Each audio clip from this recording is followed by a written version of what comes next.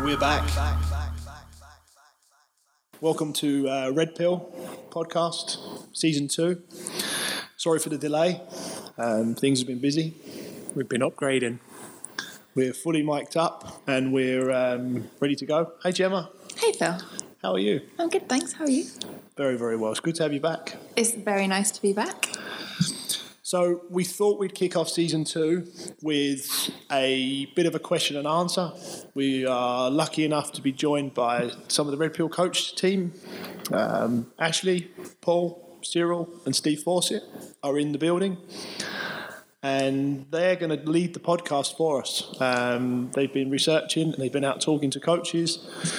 And they've got some of the poignant and important questions from the coaches. And they're going to be leading the podcast, asking us what our thoughts and theories and concepts are, and we're going to be doing our best to answer them. Are we ready for the challenge, team?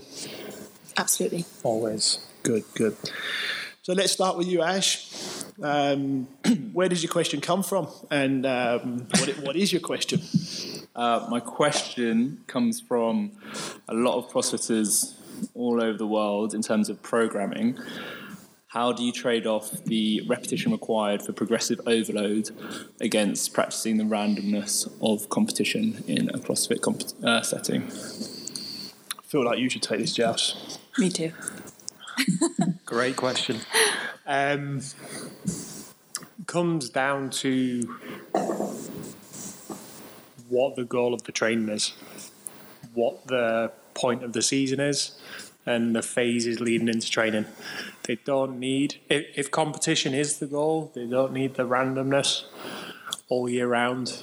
Randomness comes closer to those competition settings. So yeah, the rest of the time it's working on the specific energy systems that need to be done, the movement development, the skill development in that progressive overload fashion.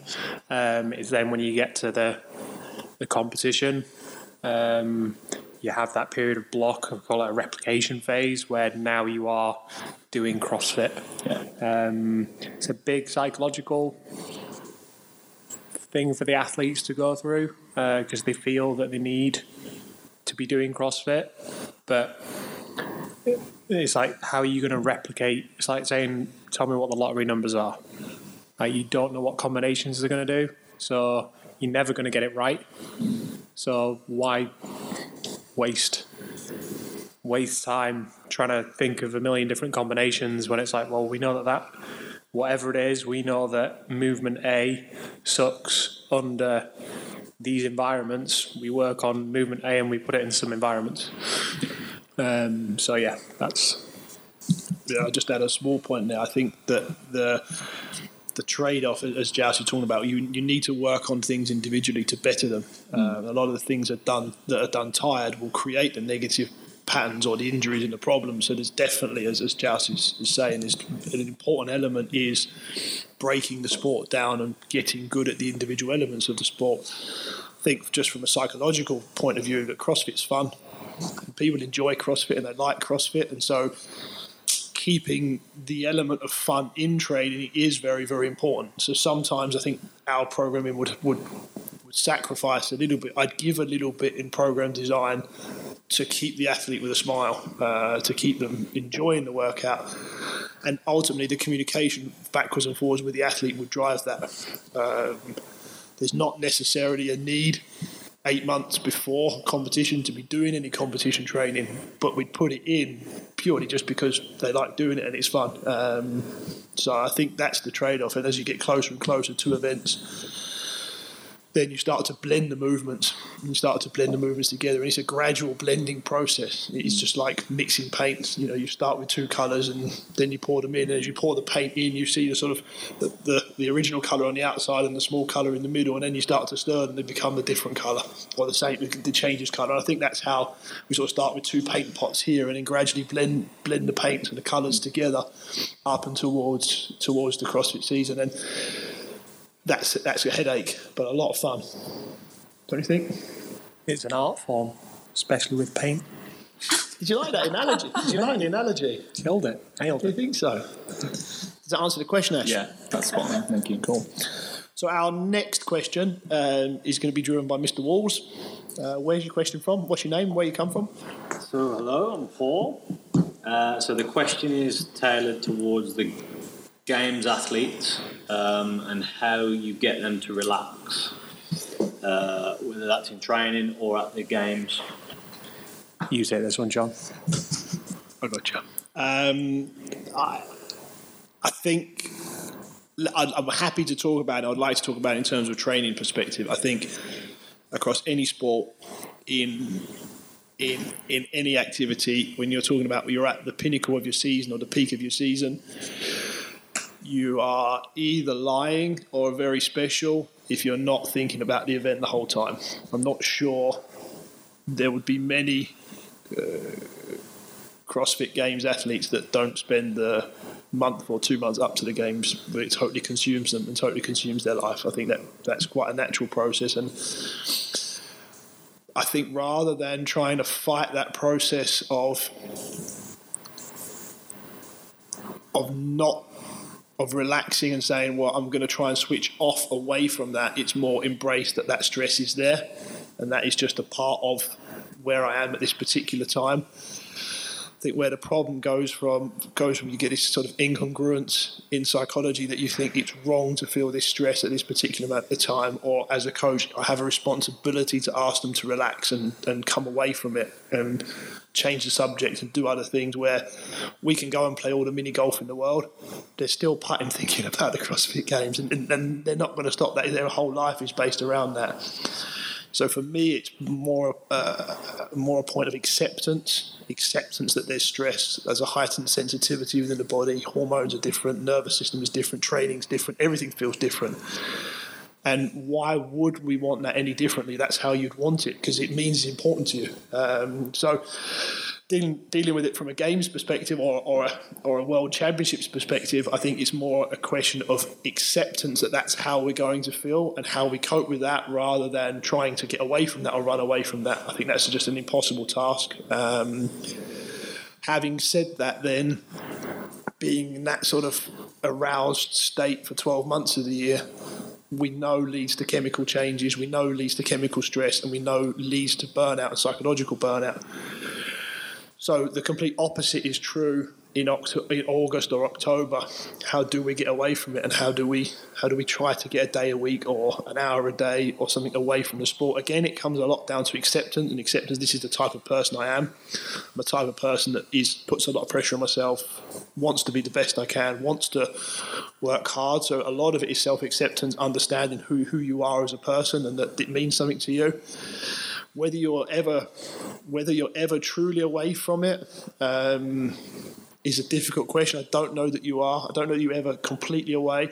Even sort of myself as a coach, I don't think the pressure of having to perform and having to write programs and coach athletes to perform ever leaves me. I don't know if I ever want it to. I'd feel almost like I was cheating on the process if it did.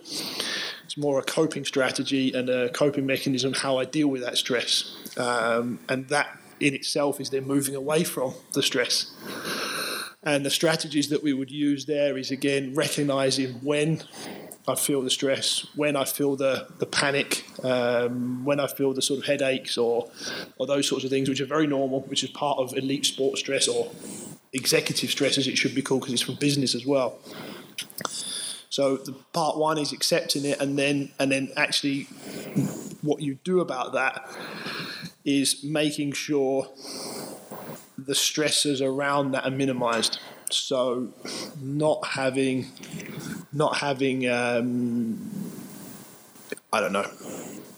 last minute food prep problems or cars breaking down or equipment not working. And I think on its own, it's enough of a stress, and it's a 12-month stress. I think this is your difference between your absolute top elite athletes and your lower down athletes. Is part of the job is that stress. You just got to, what we've got to try and do as coaches, or our job as coaches, is try and minimise all the stress around it. So make sure programming is perfect, make sure they're injury free, make sure they're moving well, make sure they know what they're eating, make sure there's a structure, make sure everything around their life is easy, so that it is just that one stressor they're dealing with, instead of family stresses, etc., etc.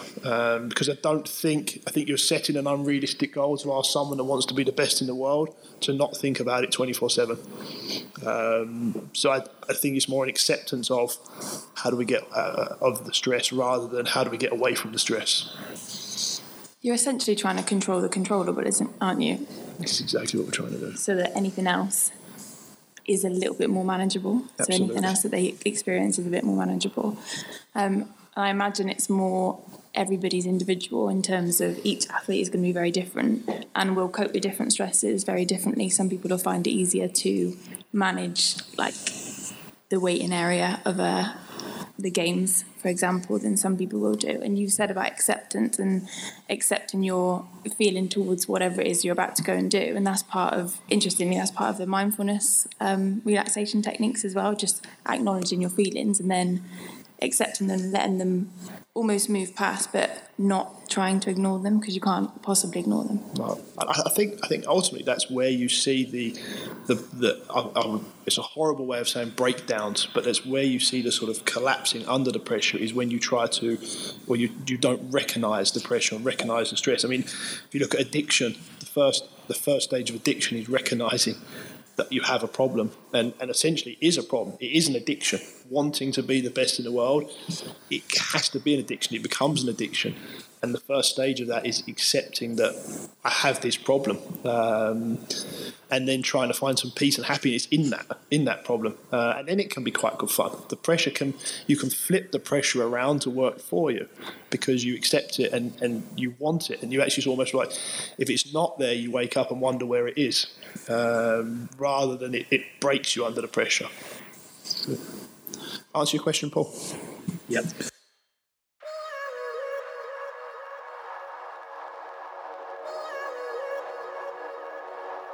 Do you require personalised programming? We have our team of Red Pill coaches available to help you with your performance needs, regardless of your competitive level. Please get in touch at redpilltraining.com.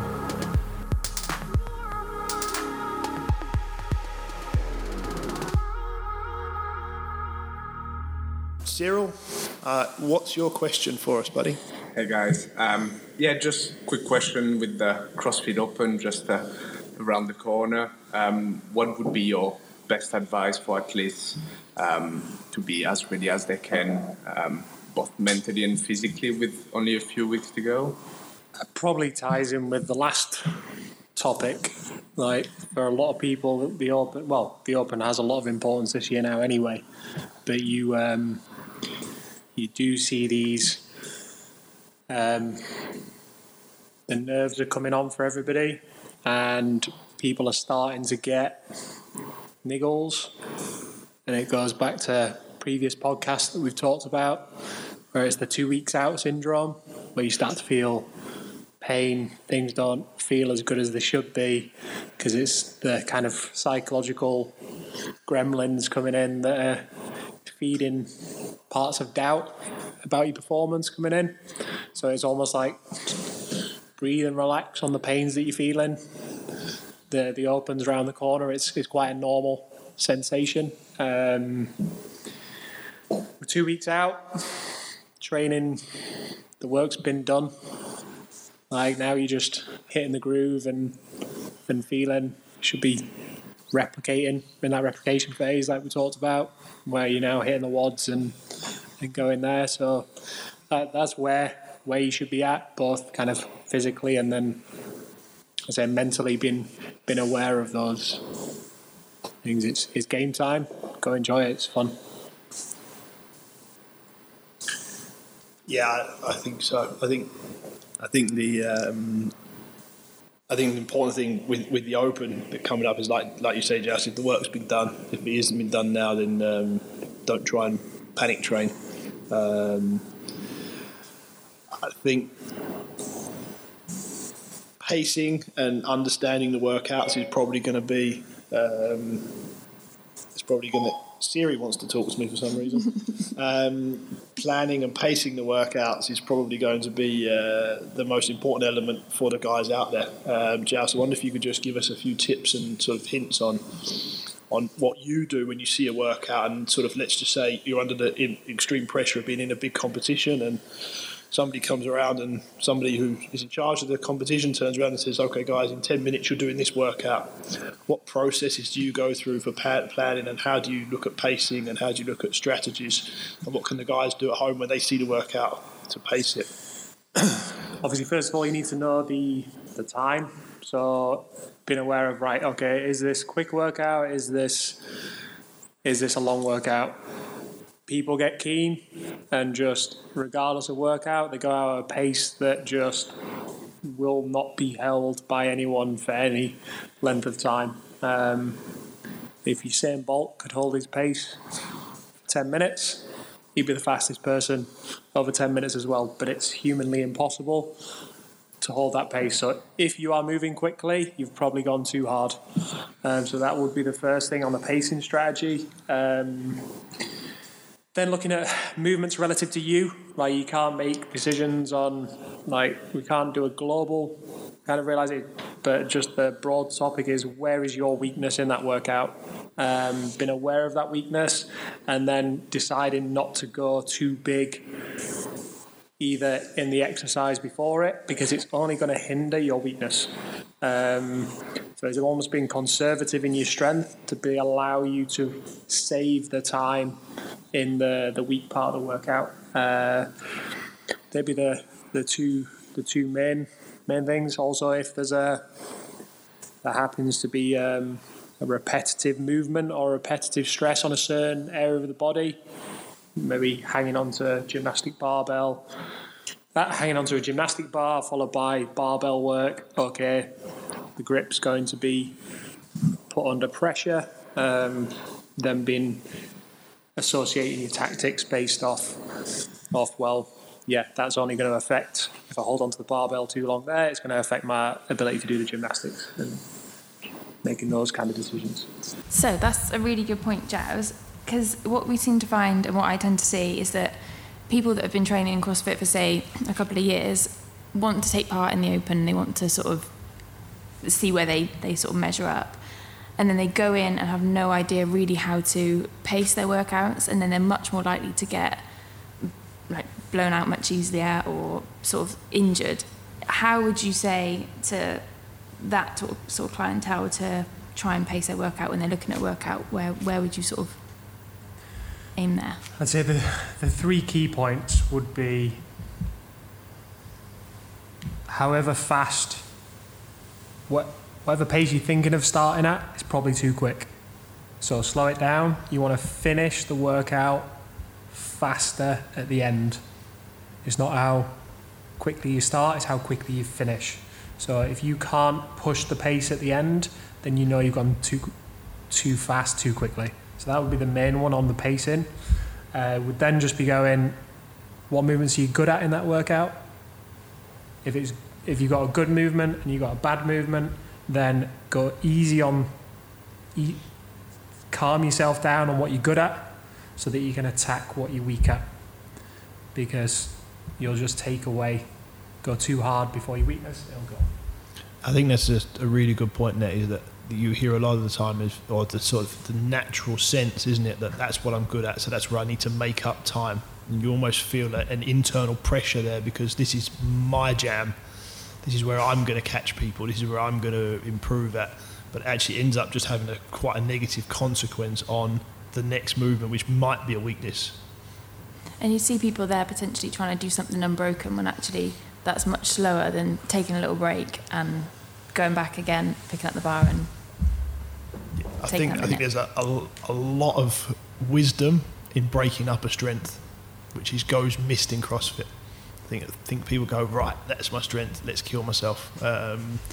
Breaking up a strength and being completely fresh for the weakness might be quite a clever tactic in certain circumstances. For sure. Seen it work a lot.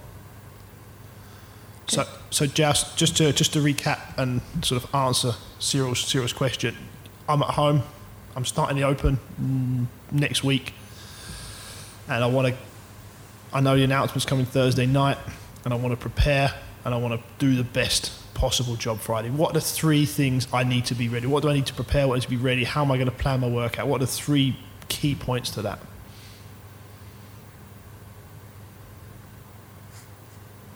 Have I said them already? Recap. Just recap again. Recapping again. So, key point. Start slow, finish fast. Pace your strength.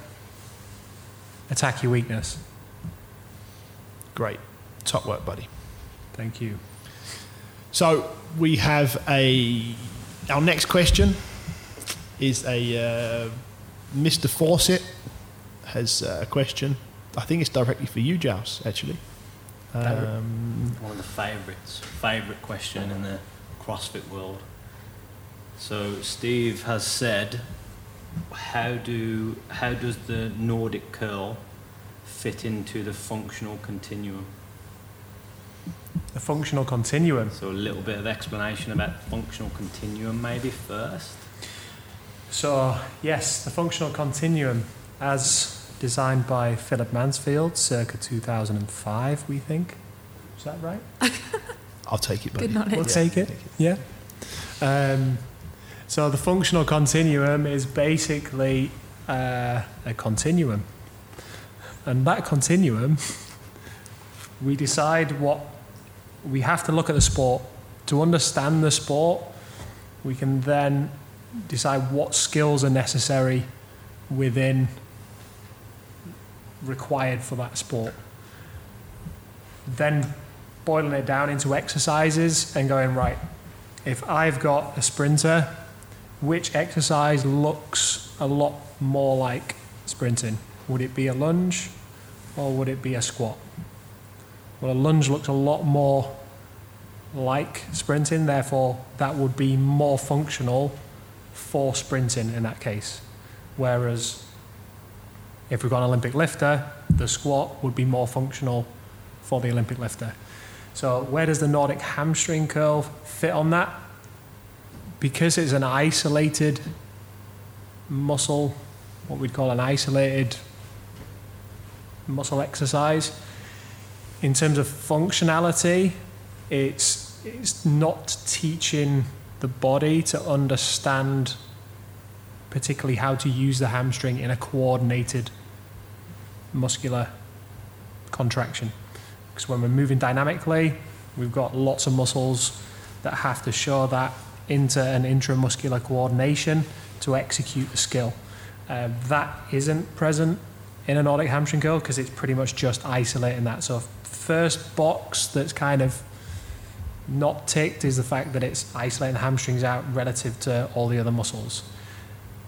That being said, does strengthening the hamstring, does it help improve athletic performance? Yep, there's enough studies out there to say that they have increased areas of performance by doing that.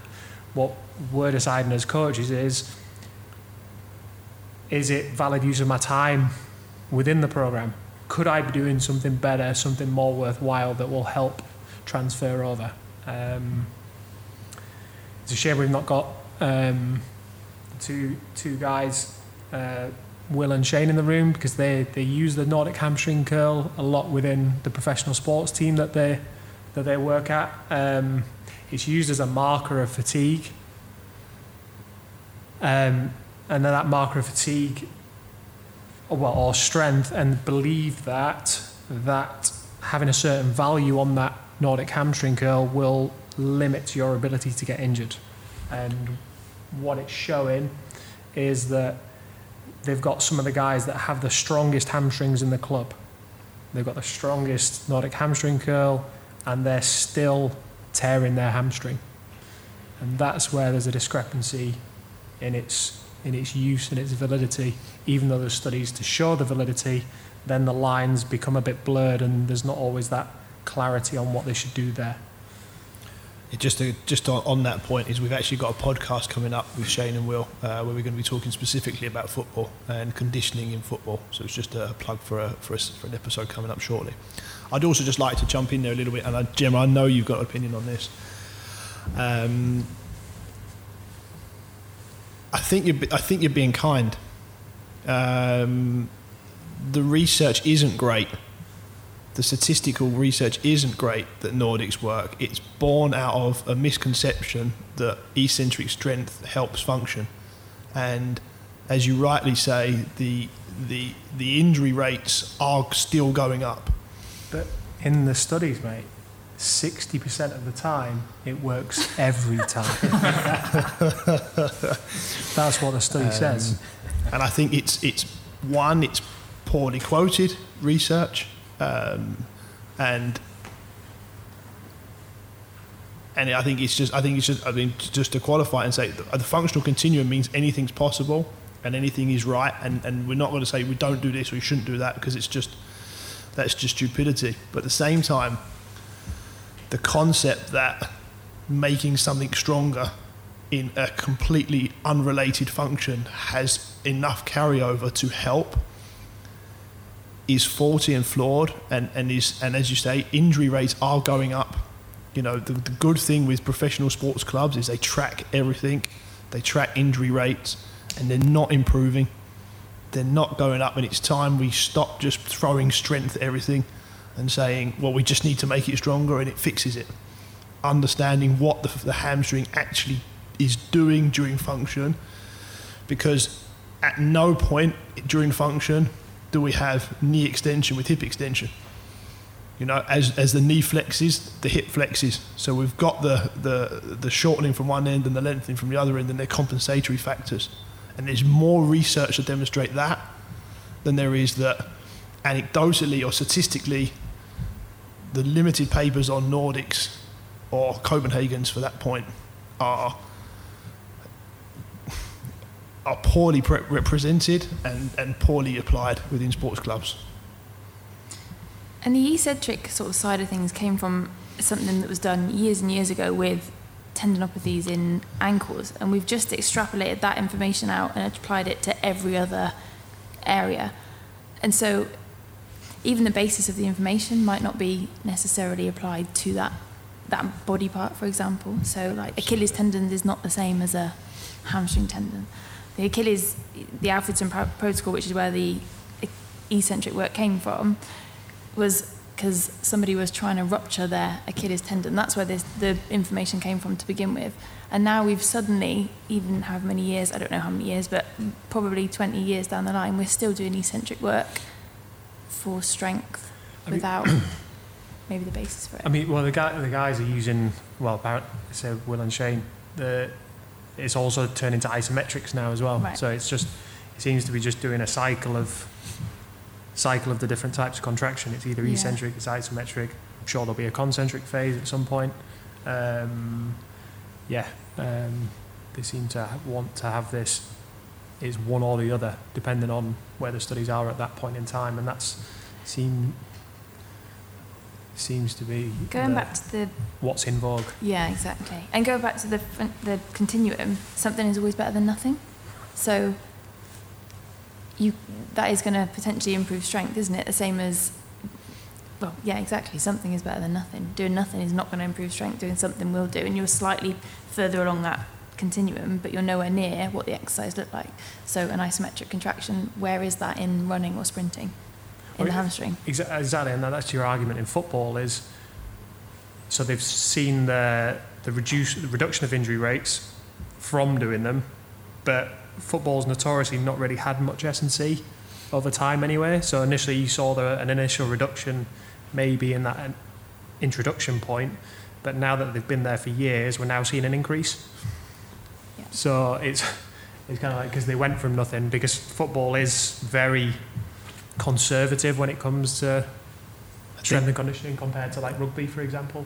I think it's just important to bring you up on a point there, buddy, is that the study they did showed an improvement in injuries. Football didn't show it. I think it's very important to make the differentiation there. Is that you're saying there that they showed that initially it helped solve injury. It didn't. Their paper did, and the limited cohort they used in that paper. How many did they use? Do you know? I can't remember it. I've got the statistics. We'll bring up when we do the football podcast. We'll make sure we're better prepared with that. I didn't know this question was coming, unfortunately. So in that paper, that is better. But football injuries or injuries in sport grow year on year. So let's not sit and argue it. Let's just say we're doing something wrong, and continuing to do the same thing is just stupidity. We've got to look at it and say, okay, let's say Joust is wrong and our systems don't work. That's fine, but why haven't you changed the system? Because your injury rate prevalences are getting worse every year. So something needs to change. Good. I think that covers that from the hamstrings point of view. I think we should perhaps do a podcast on the hamstrings. I think it's such a well talked about. And what are you going to say, Jim? Can you also do one on the adducters? Yeah, but you're on the podcast, mate. Yeah, so, I know. So, can we also do one on we the can adductors? also do one on the adductors. Excellent.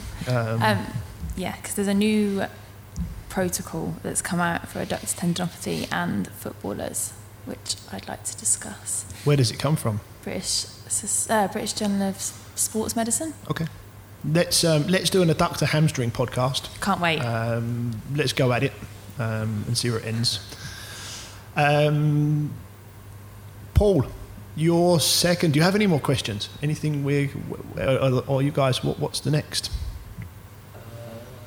No. What was yours? All right, we'll pass it on to Ash.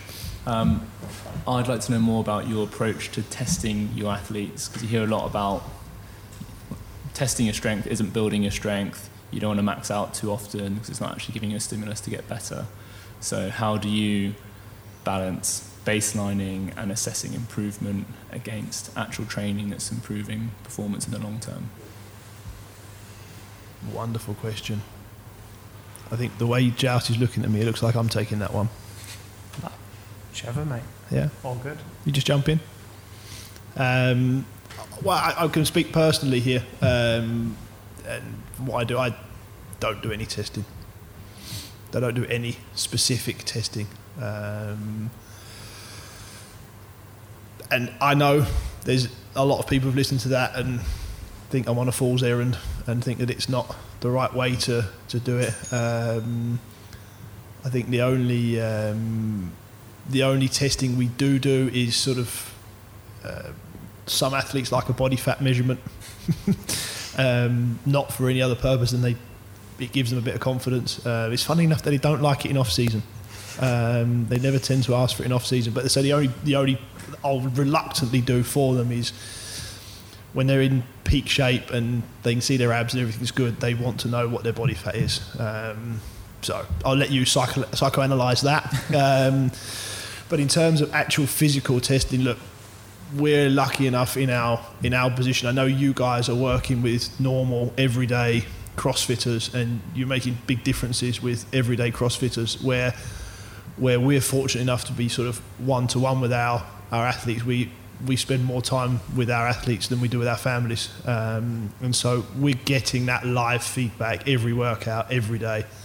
Just keep it simple, 4 sets of 8 back squat on the program tomorrow, and they're going in and doing 4 sets of 8 back squat, and we've done 8 back squats 60 times in the last 2 years, and today it's 20 kilos under where it was 6 months ago. I've got my feedback and I've got my strategy there, or it comes instantly to me. Same as it's very funny when they set a PR or a PB, as we say in the British Isles.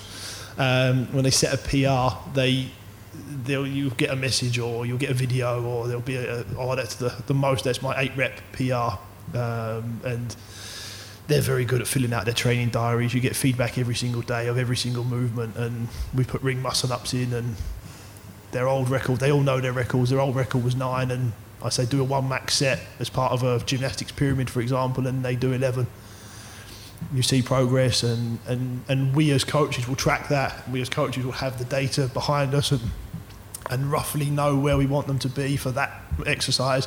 And especially in CrossFit is the fact that how would you test CrossFit? You know, other than for our guys, rather than doing the games once a month, you wouldn't know where you are anyway. You'd only be able to break them down into the individual elements, and then you say, okay, let's go to a squat, and would you test a 1 rep or would you test a 10 rep? And I think one of the biggest issues in CrossFit now is people think it's about strength and being strong, and 1 rep strength stuff accounts for 10% of CrossFit at that level. So finding testing protocols and procedures would be very difficult anyway, and it wouldn't be as they've got WODs they've done since they were 15 years old, and they know if they're improving, they know they usually get this on that time, and I think that live data is more beneficial, less stressful for the athlete than putting through testing protocols and procedures. Yeah, I think the problem with testing as well is it's only a snapshot in time. So it's that one point, and in the sport of CrossFit, you've got so many skills that you need to test. Like at that moment in time, yeah, you might have not done much cardio, so guess what? Your cardio's down, but your strength's up. So does that mean you need to flip the program around?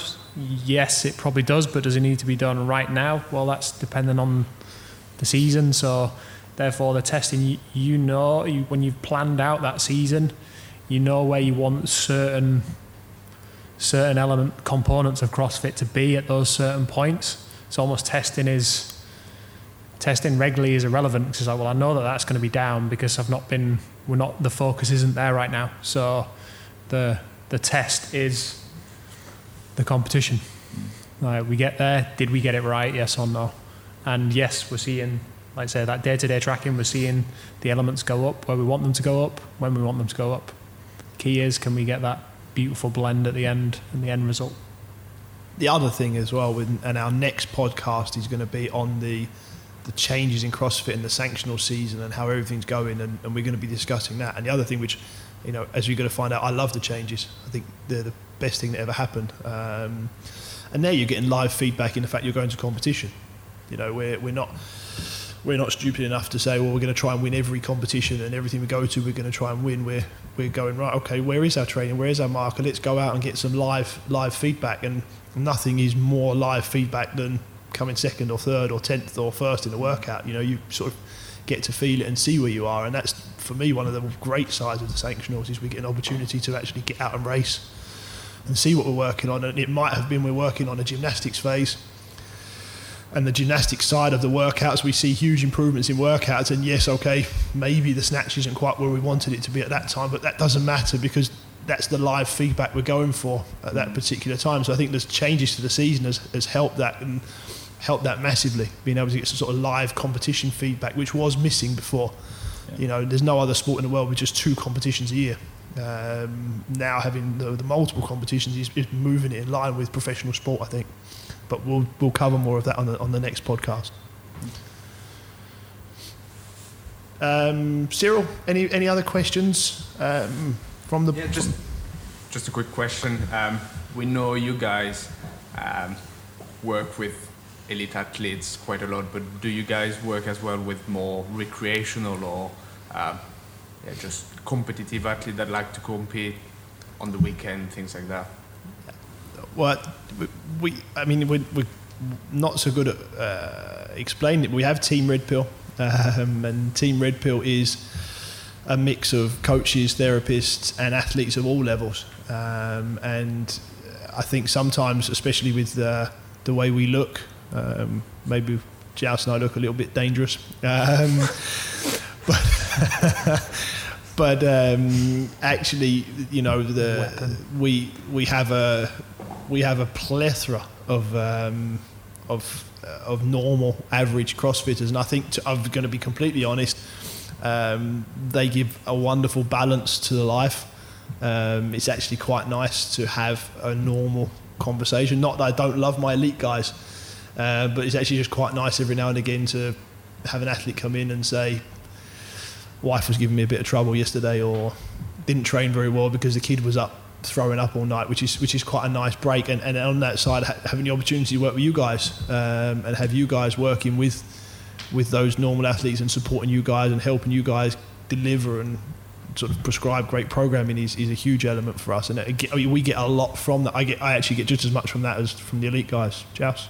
Yeah, completely. I love helping people with pain that haven't been able to do stuff for years, to giving people the small goals. It's also, as a coach, people making gains regardless of where the start point is and what the end point is the joy of the job, really. That's why I do it, helping people. Yeah, absolutely. That's the majority of my my day-to-day is working with people that aren't necessarily going to end up at the games, but just want to work hard every day or work hard every week, and have small goals in training that ultimately make a big difference to their weekend or their week or their month or whatever it might be, and they just want to participate in sport. So certainly that's the biggest probably portion of my workload. Cyril's the face, by the way.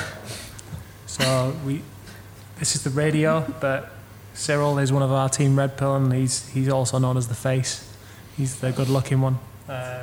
So when we do a kind of visual podcast, when we get into the Joe Rogan territory, I think I'll step back. I'm quite happy to step back. I know my level. Radio. Cyril, you're probably I'm definitely just radio material. Well, Cyril can be come on board, I think. It's good to be back on the podcast scene. It's nice to be here, nice to be going again. Sorry for the delay, guys.